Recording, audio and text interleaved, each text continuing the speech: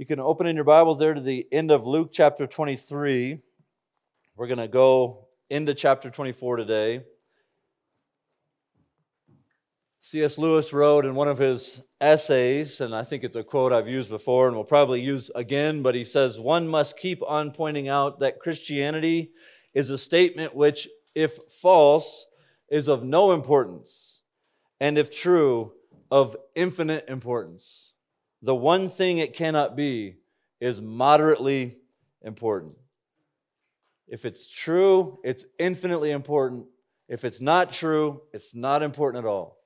The one thing Christianity cannot be is sort of, kind of important.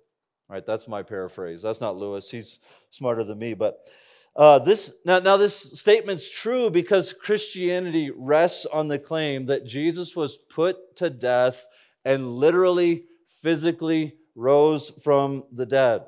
And a claim like that, if true, is infinitely important. If Jesus was resurrected, then there is no question that He is the Son of God and that you should submit your life to Him. You should submit yourself to His Word, to His message, and to the message of the gospel. But if false, it invalidates all of it. It invalidates all of it. The teaching, Jesus' claims to divinity, the significance of His death. Right? Paul said it this way in 1 Corinthians 15:14, "If Christ has not been raised, our preaching is useless and our faith is in vain." Or you might say, our preaching is useless and so is your faith. So, as we finish chapter 3 here and we kind of dive into chapter 24, we would do well to remind ourselves of the purpose that Luke set out with in the beginning. It was to write down, relying on his investigation, including eyewitness accounts and testimony that were passed down to him. So he sets out to write an orderly account that we can have certainty. Being assured in our text that Jesus did indeed die and that He did indeed literally, physically rise from the grave. And that's our main point this morning. You can be certain of the resurrection and therefore certain of the blessings of salvation. You can be certain of the resurrection and therefore certain of its blessings. So we begin there in chapter 23 in verse 50. Right? So in order to be a resurrection, there must be a real death. So our first point this morning, point number 1, is you can be certain that Jesus truly died.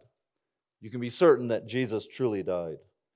Now the crucified person was oftentimes taken down and just kind of thrown into a common grave or at times even just kind of piled up there at Golgotha, the place of the skull, and they'd be exposed to the elements, exposed to animals who might come and tear apart the body.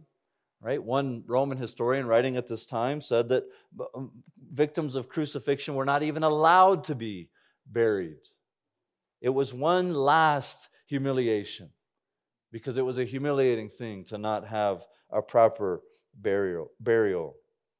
But the Jewish people, right, they understood from the book of Deuteronomy that the law of God said that a person that was hung on a tree should not be hung overnight. It's a curse, right? So the law of God said that a person should not remain there, and so they should be taken down and buried. So instead of Jesus' body being thrown to the animals, left to the elements, we're told that His body is taken off that cross by a man named Joseph of Arimathea. He had the courage, our text says, to approach Pilate. And he takes it then upon himself to take Jesus' bloody, beaten, crucified, and stripped body and remove it from the cross. Now we're arguing here that Jesus, we can be certain that Jesus really, truly died. And I think we see that in a couple ways in our text. First, Pilate was not going to give permission for someone to take down the body of a person who has been condemned to death while assuming there's a chance this man is still alive. particularly he would not do this when this person that Joseph of Arimathea wants to take the body of, when that person was the center of a near riot, and that was the reason he was willing to turn him over to the will of the people, was that these people were about to riot. They want him put to death so bad. I think he's innocent, but I'm going to let them kill him to keep everything settled here. The public trial of Jesus about caused a riot, and so Pilate is not likely then to let somebody take his body off the cross before he's dead. Also, this guy, Joseph, handled the body of Christ, and this was after the Roman centurion had pierced Jesus in the side, ensuring his death. So this matters, right? Because some have argued, and it's not super popular, but some have argued that Jesus was simply unconscious when he came down off that cross, and kind of going into a cool tomb there sort of revived his body, and he was able somehow to come out of that tomb and go convince his disciples that he was actually resurrected from the dead. You know, it's like a movie where you're certain the protagonist is dead, and then at the last minute he takes a breath and he's actually alive and he can go save the day. That's one theory. But Luke's account makes it clear that Jesus was literally and truly dead. And so Joseph takes the body of Christ, wraps him in a linen shroud, and lays him in a tomb that would have been kind of carved out of a rock wall. Now, there's another important detail in the text that I think, again, Luke, it kind of slides in there to give us certainty about this account of Jesus' resurrection. It's a tomb in which no one had ever been laid. Right? And that detail might sound weird to us Westerners who are used to putting a body in a coffin and taking it to a field and burying that coffin. But at this time, and in this culture, tombs would have at times multiple occupants. They would carve out this entrance into the rock, and there would be different shelves or different benches even in the one tomb. So there could be multiple occupants in a single tomb. And then what would happen is they could even move bodies around. So they could take the bones of somebody who'd been in there a little while, and they could move them to a different shelf, and the most recently deceased person would probably be the closest to the entrance of the tomb. So the unused tomb would mean that there's no chance, there's no way that there could be confusion about which body was in there and which body is no longer in there. So Luke, again, just giving us a certain sense of certainty, there we go, that Jesus literally, truly died. Now, before we get to the narrative of the resurrection, we should think about this, what is said about Joseph of Arimathea. Amazingly, he was part of the council that condemned Jesus. Right? We said that's most likely the Sanhedrin. He was probably absent from the actual kind of mock trial. We called it a mock trial. They're just looking to accuse Jesus. They're just looking to put Jesus to death. They're not actually putting him on trial. Mark's gospel indicates that was kind of a unanimous decision to put Jesus to death. So he was probably not there, but we are told that he did not consent with their decision to put Jesus to death. He's described here in Luke chapter 23 as a good and a righteous man. And that explains for us why he would want to care for the body of Jesus. He actually publicly identifies himself here with Christ and going and taking down the body and caring for it.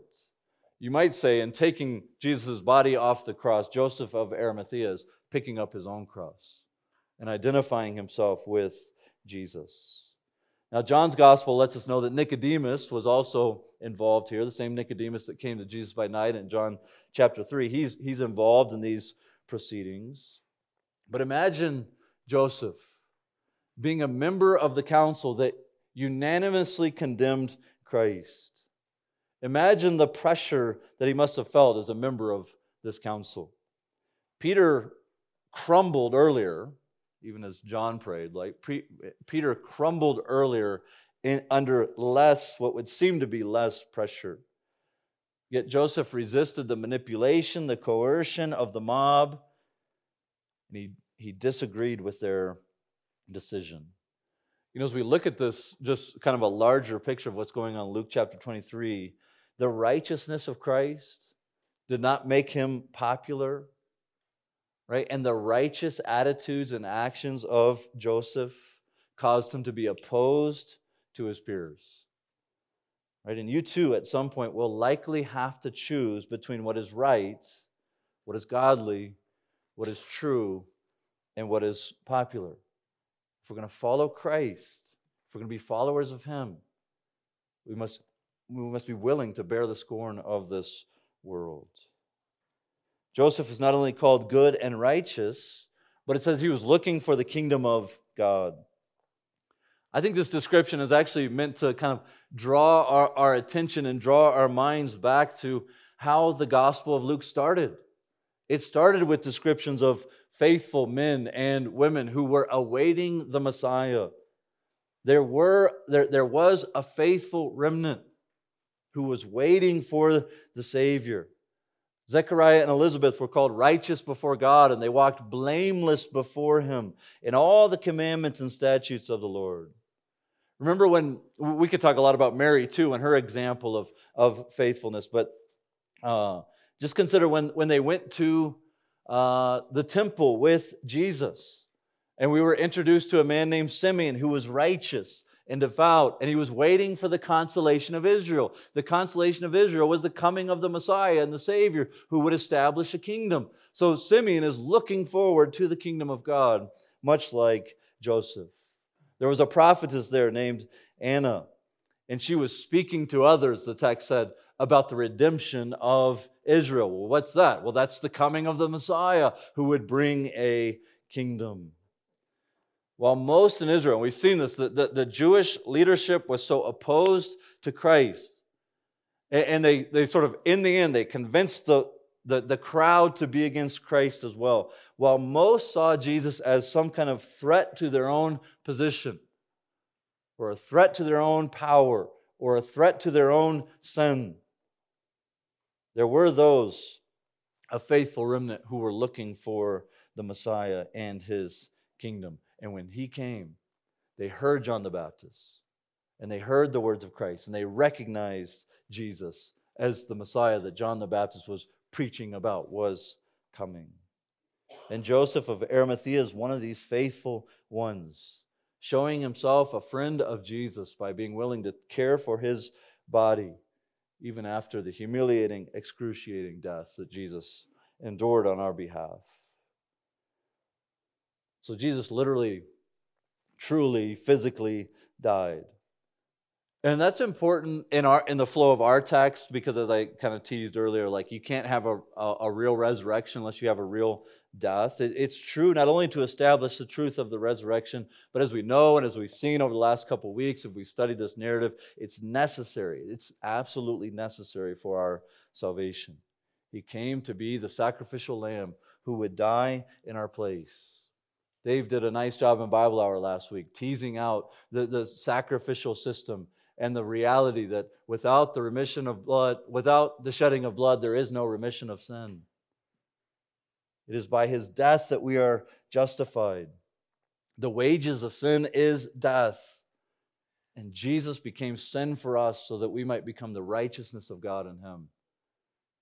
It is through His death that we might receive forgiveness. He was crucified, and He yielded up His Spirit to the Father. Right? We didn't have time to spend a lot of time on that, but Jesus said, "No man takes my life from me." Right? He chose the moment of His own death, yielding up His Spirit to the Father, and He died. And we are reconciled to God on the basis of His sacrificial death. You can be certain that Jesus died, and therefore you can be certain of the saving benefits of the shed blood of Christ, the sort of benefits that we sang about this morning. You can rely fully on Him. but you can also be just as certain that Jesus truly rose again. Look there in verse 54. It was the day of preparation, and the Sabbath was beginning. The women who had come with him from Galilee followed and saw the tomb and how his body was laid. Then they returned and prepared spices and ointments. On the Sabbath they rested according to the commandment. So Luke, there, beginning at verse 54, he kind of turns his attention away from the body, the death, Joseph of Arimathea, and he kind of turns his attention to these faithful women who also had ideas in their mind about how they might prepare this body for burial. But he turns his attention to these faithful women who have been following Jesus from his time in Galilee. We've talked about the Gospel of Luke and kind of how it's structured geographically and how Jesus begins his ministry in Galilee and he's sort of slowly marching towards his own death in Jerusalem. And then the book of Acts sort of takes the death and the resurrection of Jesus and the message of that, and that message goes from Jerusalem to Judea, to Samaria, and to the uttermost parts of the earth. So these women have been with Jesus from the time of his ministry in Galilee. He mentions a few of them by name, assuming, we're assuming it's the same women here that go back in chapter 24, verse 10. Mary Magdalene, Joanna, Mary, the mother of James, and Luke says there were other women with them. Now, a couple of these overlap with women that were mentioned back in Luke chapter 8. They've been with him. They've become now important eyewitnesses to the events surrounding the resurrection. And we should just remind ourselves, we said some of this back in chapter 8, but we should praise God for these faithful women. Right? Chapter 8 of Luke mentions some of these. They sat under Jesus' teaching. They gave of their own resources. Right? They supported the ministry of Jesus and the ministry of the disciples as they ministered. And Luke, again, he sort of takes this up as a theme.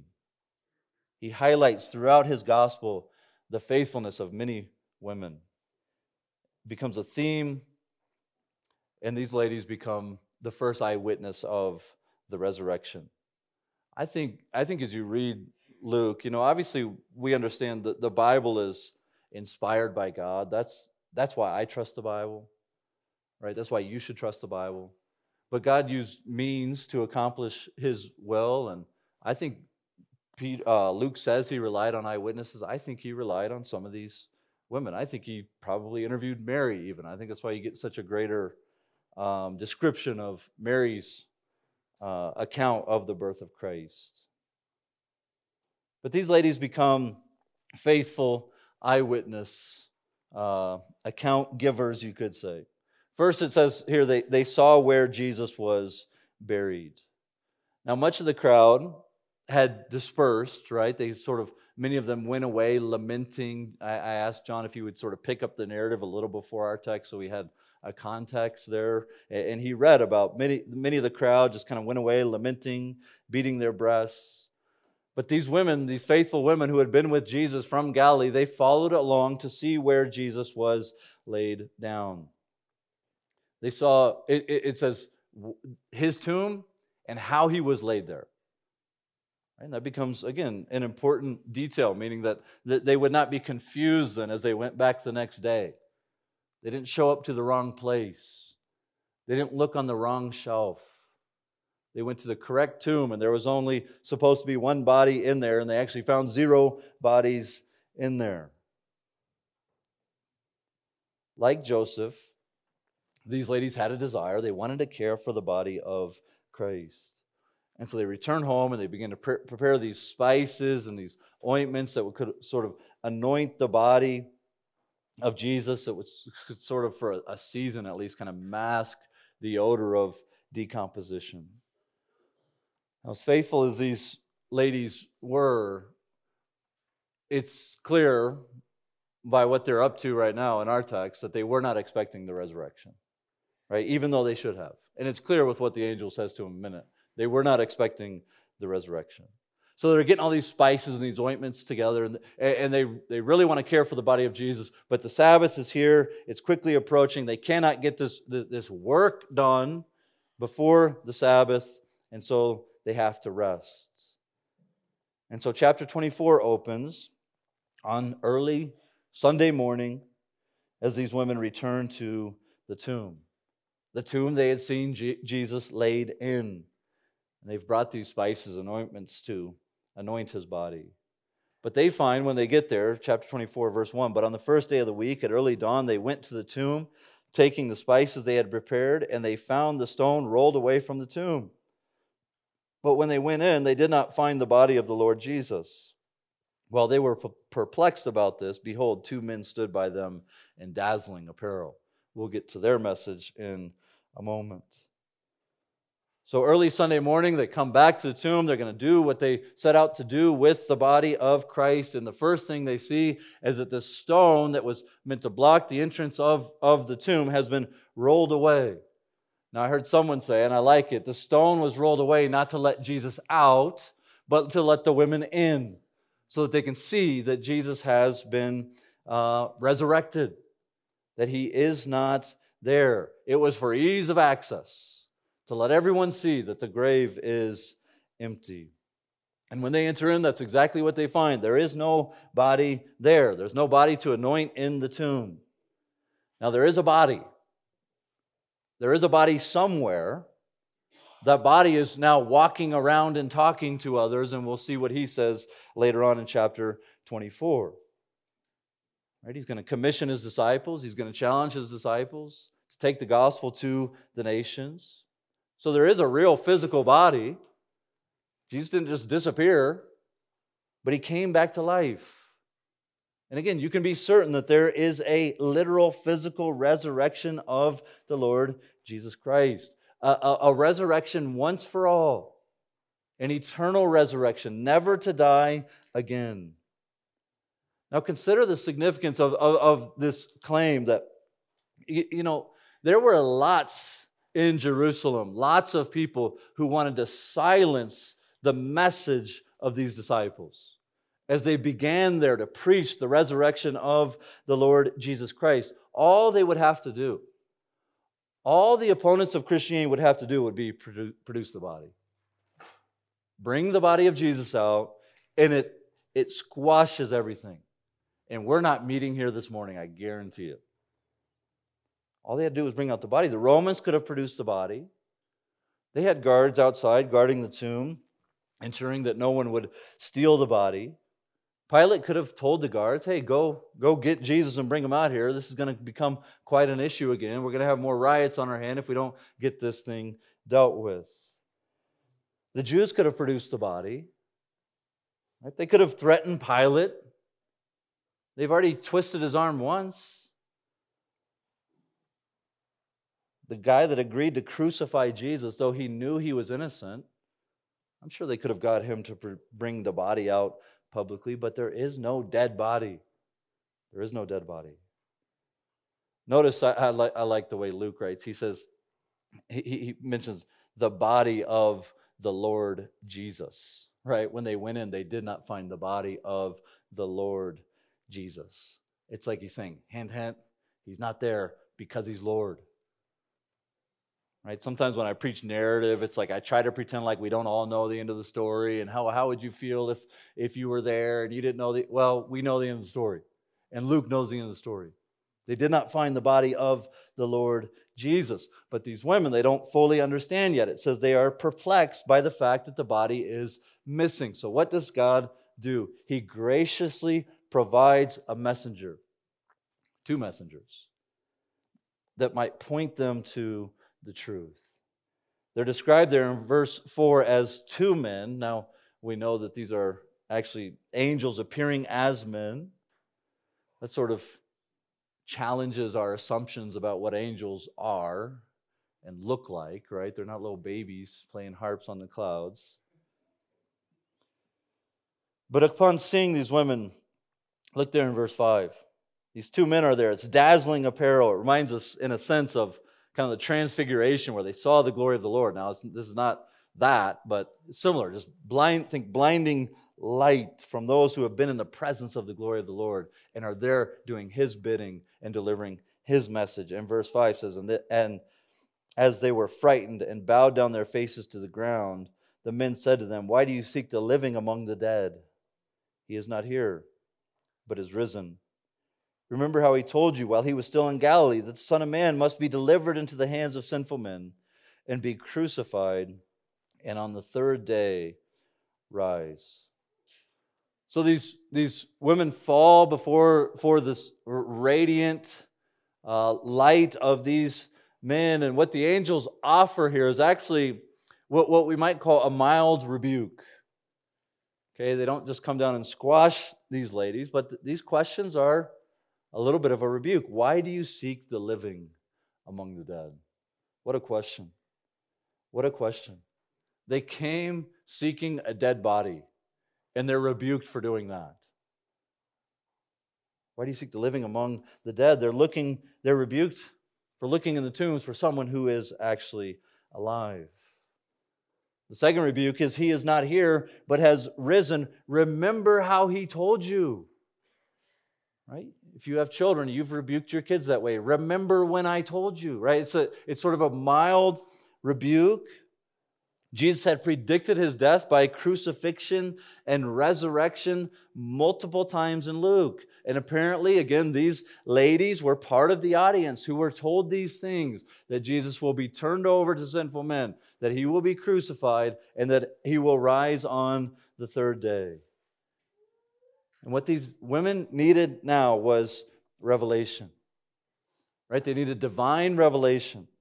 They needed the messengers of God to point them to the truth of the words of Jesus. Right? As much as we talk about the importance of eyewitness testimony, our ultimate authority is divine revelation. Right? Our ultimate authority is these angelic messengers relaying the message of the Lord, pointing them back to the very words of Christ.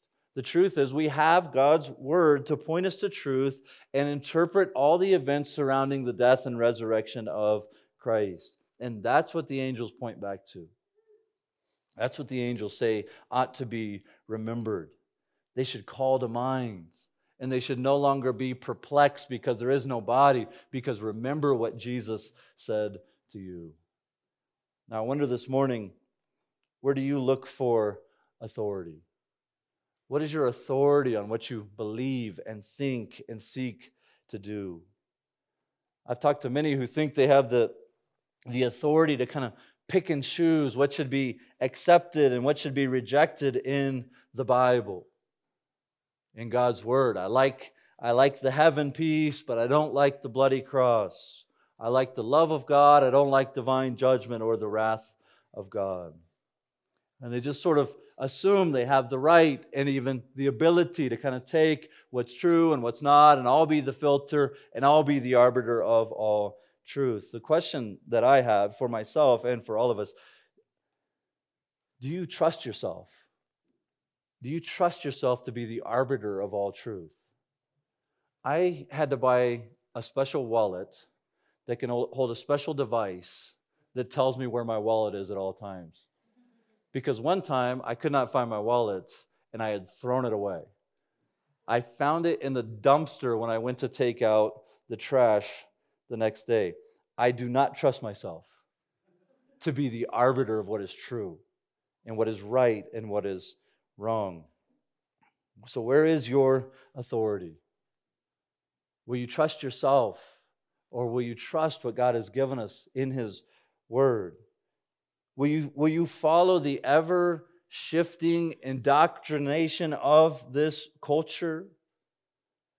Man, to be honest, it takes great faith to believe that throughout all of human history, how many views and things have changed and how science has changed over time and how we look back and we just laugh at things that used to be settled as true and right. It takes a lot of faith to say that in my 20, 30, 40 years on this earth, we've finally arrived at what's true and trustworthy, and I can trust the culture. I can trust what other people are telling me is true. I would encourage some of you younger people to sit down with an older church member, maybe even at potluck, and ask them, what's one thing that you can think of that was just universally accepted as true 60 years ago that we just laugh at today? Here's one. I'll give you one. Many historians for a long time, they said Jesus didn't exist. That was pretty common among like secular atheistic historians. Almost no one says that anymore. Almost no one denies that Jesus of Nazareth existed and taught and died on a cross. It's unanimously accepted that there was a man named Jesus who did this ministry. So what is your authority? The shifting mores of this culture? Can we trust even science alone? Will you trust your gut instinct? Will psychology become the source of what you assume to be true? Same thing. Talk to Dave and Teresa. The psychological truths that were accepted as cold, hard facts 50 years ago will get you called a bigot today. Because some of the behaviors that are acceptable today were once called a mental disorder. You cannot accept psychology as your source of truth. Will you just sort of pick and choose from all these different worldviews and kind of create your own? What we really need and what God has given us is divine revelation. What we need is what God provided for these faithful women. Remember how He told you. Remember how He told you that the Son of Man must be delivered and be crucified and on the third day rise. What we most need is to remember the Word. We need to remember the words of Christ. In fact, as a church, that's what we do when we gather. One thing we always want to do is we want to look back and we want to remember the truths of who God is and who Christ is. And that it's the Holy Spirit that has opened our eyes to see these truths. We look back. We're going to take communion in a minute. And it's a way that God has designed for us to look back and to remember the death, burial, and resurrection of Christ. And we proclaim His death till He comes. We need to remember what He's said to us. We need to remember the word of Christ. What's interesting is that word for tomb there in verse 2. It's actually used up in chapter 23 as well. But literally the word tomb just means a place of remembrance. A place of remembrance. But the burial place of Jesus will not be a memorial. It will not be a shrine to a once great man. Instead, what the angel says to remember is not the life of Christ alone. It's the promise that He made that He would die and rise again. That's what we are called to remember. That's why we aren't afraid as a church to know nothing among you except Christ and Him crucified. That doesn't mean we don't preach on any other topic. It means everything we think and believe and do is rooted in and grounded in the finished work of Christ. You know, nothing among you except Christ and Him crucified. And I love verse 8. It says, and they remembered. And they remembered His words. And I think the subsequent actions of these ladies show that at least the seeds of faith are being born in their heart. I think them going and talking to the apostles indicates that they not only recalled the words, but they're beginning to get a sense of the reality and the truth and the meaning of those words. And so they go and they become the first eyewitnesses to the empty tomb and to the divine revelation that they've been pointed back to by the messengers of God. And when they go and they talk to the apostles and they say, hey, this is what we saw, the empty tomb, and the angel reminded us of these words, and the apostles were like, no, duh. Jesus told us 3 times He was going to do that. Not really. They actually respond by dismissing it. Right? They call it an idle tale. That word, it means utter nonsense, and it's actually used to describe like the incoherent ramblings of a person who's so sick they're not thinking correctly. So they hear the word. I got to fix that. My stupid watch. So they hear the words, they hear the testimony, and they think it's a fever dream. Right? These are the words of an incoherent babbler. Some people have speculated that what the New Testament writers did is they sort of take this historical figure, Jesus of Nazareth, and they do nothing more than make a legend out of him. And they maybe make him greater than he actually was. They make him appear more powerful than he actually was. And I was teaching the 10 to 12-year-olds not too long ago, and we were sort of walking through why should you trust the Bible? And that's why, Dan, I do have this book up here, not for your sake.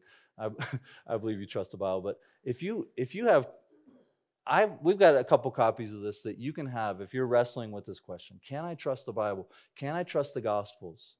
Can I trust these accounts? This is a book we give away often.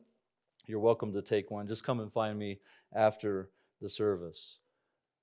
But this book and books like these sort of push back on that argument of being a legend in a couple ways. One would be this: the Gospels were written way too early to be a legend. There were way too many people still around who knew the truth. Right? I was playing in an alumni basketball game after I graduated school, and I saw an older guy wearing a shirt that says, "The older I get, the better I was." Right? That's good. The further you get from when people actually saw you play, the more you can kind of say, like, yeah, I was pretty good. And there's less and less people around who are like, no, I've seen the evidence. Right, Bailey? We were playing basketball. Bailey has seen the evidence. The Gospels are written too early to be legends, too close to the actual events to exaggerate the life and ministry and work and promises and death and resurrection of Jesus. Secondly, the Gospels are too detailed to be legends. Right? So many details that an eyewitness would include in a story are in this story that a writer of legend would likely leave out. And those details, like who was there, are included for a reason, because then others could go and talk to these people and say, is this how it happened? So if you're writing a hoax or a legend, you don't put people in there that could go be interviewed. Third, though, and I think most clearly seen in our text here, the Gospels, and you're going to have to hear me out after I say this, the Gospels are too counterproductive to be legends. All right, don't kill me. Let me explain. I think we see that in a couple ways. First, these faithful women become the first eyewitnesses to relay what happened to Jesus. Now, in this culture and in this time, a woman's testimony would not have been even considered worthy to be given in a court. So if a person were going to make up a story, if they were going to make up a hoax, it would not have likely included women as the first eyewitnesses. Now I'm just talking about culture. All right. Also, I would suggest this. If you were making it up, you probably wouldn't have what would humanly be called the founders of the movement, the apostles, not even believing the message within 40 days of them actually going out and preaching this message. So, now there are obviously then lots of good reasons to believe the resurrection of Christ. One thing that the Bible records for us, and that history then verifies, that these feeble men, these men who hid and ran and did not believe that Jesus had risen from the grave, that these men became courageous witnesses to the resurrected Christ and even laid down their lives to proclaim this truth. Right? I know it's God who perseveres our faith, but if you were to ask me if what keeps you a Christian, I would say I believe in the resurrection of Christ, and the main reason I believe in the resurrection of Christ is that these apostles went and they changed the world. Not through force, not through the sword, but through the preaching of the gospel. And so our third point this morning is that you can be certain that the message of the resurrection transforms lives. You can be certain that the message of the resurrection transforms lives. In verse 9, it says, "And returning from the tomb, they told all these things to the 11 and to all the rest. Now it was Mary Magdalene and Joanna and Mary, the mother of James, and the other women with them who told these things to the apostles. But these words seemed to them an idle tale, and they did not believe them. But Peter rose and ran to the tomb. Stooping and looking in, he saw the linen cloths by themselves, and he went home marveling at what had happened. So Peter hears the report, and consistent with what we know about Peter, he just takes off running, and he gets to the gospel. The Apostle John, we joked, we did John 20 to 21 last year at Easter, but it's just so funny to me that John includes the fact that he outran Peter. But what Peter lacks in speed, he makes up for in decisiveness, because John gets there and stops. Peter runs right into the tomb, and he finds what the women have said is true. He sees the linen cloths that have been laid aside. Again, another way we might have certainty if somebody were to go and rob the grave of Jesus somehow, even though there were guards out there. If someone had robbed the grave of Jesus, they left the one thing, the only thing in the whole grave that would be worth anything, this linen shroud that he was buried in. The women hadn't had time to get there and put the pricey ointments on his body. So he gets there, he sees the linen shroud, and he marvels at what had happened. Now, like the ladies, I would say this marveling on Peter's behalf, I don't think it's a full-fledged faith like Jesus has been resurrected, but I think it's an amazement that is the beginning of his understanding, and I think his faith is still weak. Now, I could imagine that when I was talking earlier about producing the body, right? The Jews could produce the body, the Romans could produce the body to shut up the disciples. Maybe there were people that were wondering, well, who took the body? Right? I could see somebody pushing back on that, say, okay, you mentioned the Jews couldn't produce the body. You mentioned the Romans couldn't produce the body, but the disciples could have taken the body. What do you have to say about that? Well, the first thing I would say is more of a joke than anything, but what in the history of these disciples would make you think that they're capable and bold enough and courageous enough to pull off something like that? That's sort of a joke, sort of true. They were far too cowardly to this point, right? But the more decisive evidence is that these same disciples wouldn't have given their lives to promote this lie. The reality is it's easy to be deceived after the fact, right? People blow themselves up in the name of religion. Does that mean that lends validity to their religion because they were so sold on it, they were willing to die for it? Well, it's easy to be deceived after the fact. And people blow themselves up. They drink Kool-Aid. They do things all the time that are just insane. But there's something very powerful in the truth that the disciples knew what was right, real. They were in on the ground level. They knew one way or the other. And we have to make some level of explanation for why these men gave up everything to go preach Christ and lay down their lives and never renounced his name.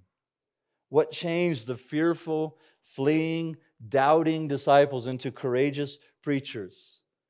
There's only one explanation, and it's that they saw the resurrected Christ. They saw the resurrected Christ, and they believed. J.C. Ryle says this: the first preachers were men who were convinced in spite of themselves and in spite of determined, obstinate unwillingness to believe. If the apostles at last believed, the resurrection must be true. The message of the resurrection, the sight of the resurrected Christ transformed these men, and they gave their lives to go preach the gospel, and it changed the course of history.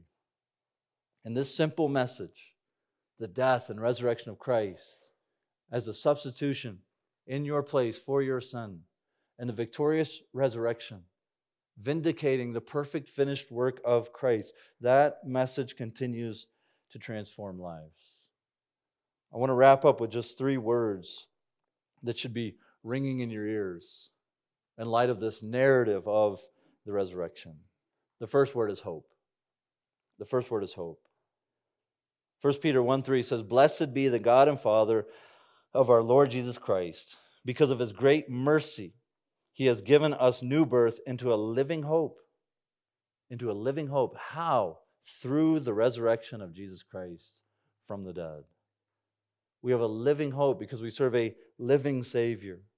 We have been born again through the preaching of the gospel and the application of that gospel by the Spirit to our hearts.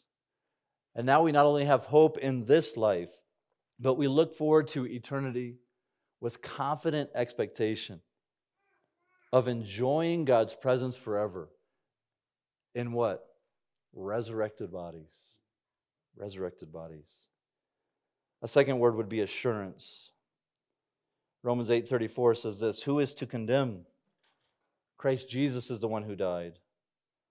More than that, who was raised, who is at the right hand of God, who is indeed interceding for us.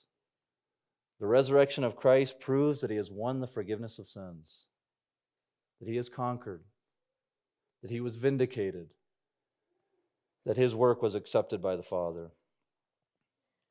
The third word then would be power. Romans 6. For the death he died to sin, once for all. But the life he lives to God, so that you also must consider yourselves dead to sin and alive to God in Christ Jesus. You've been resurrected with him. His death becomes your death. His resurrection becomes yours. Hope, assurance, and power, all resting on the resurrection of Christ. We're reminded of those words of C.S. Lewis. The one thing the resurrection cannot be is moderately important. The resurrection vindicates Christ. He was brutally, degradingly, publicly executed. But the empty tomb testifies that his death was no accident. It was the plan of God to grant eternal life to all who believe, to provide hope, assurance, and power over sin. Let's pray. Lord God, thank you. Thank you for your work. Thank you for the wisdom that's on display in the death and resurrection of Christ. May you be pleased with us even as we partake of communion here and we seek to look back and remember what Christ has done for us. In Jesus' name, amen.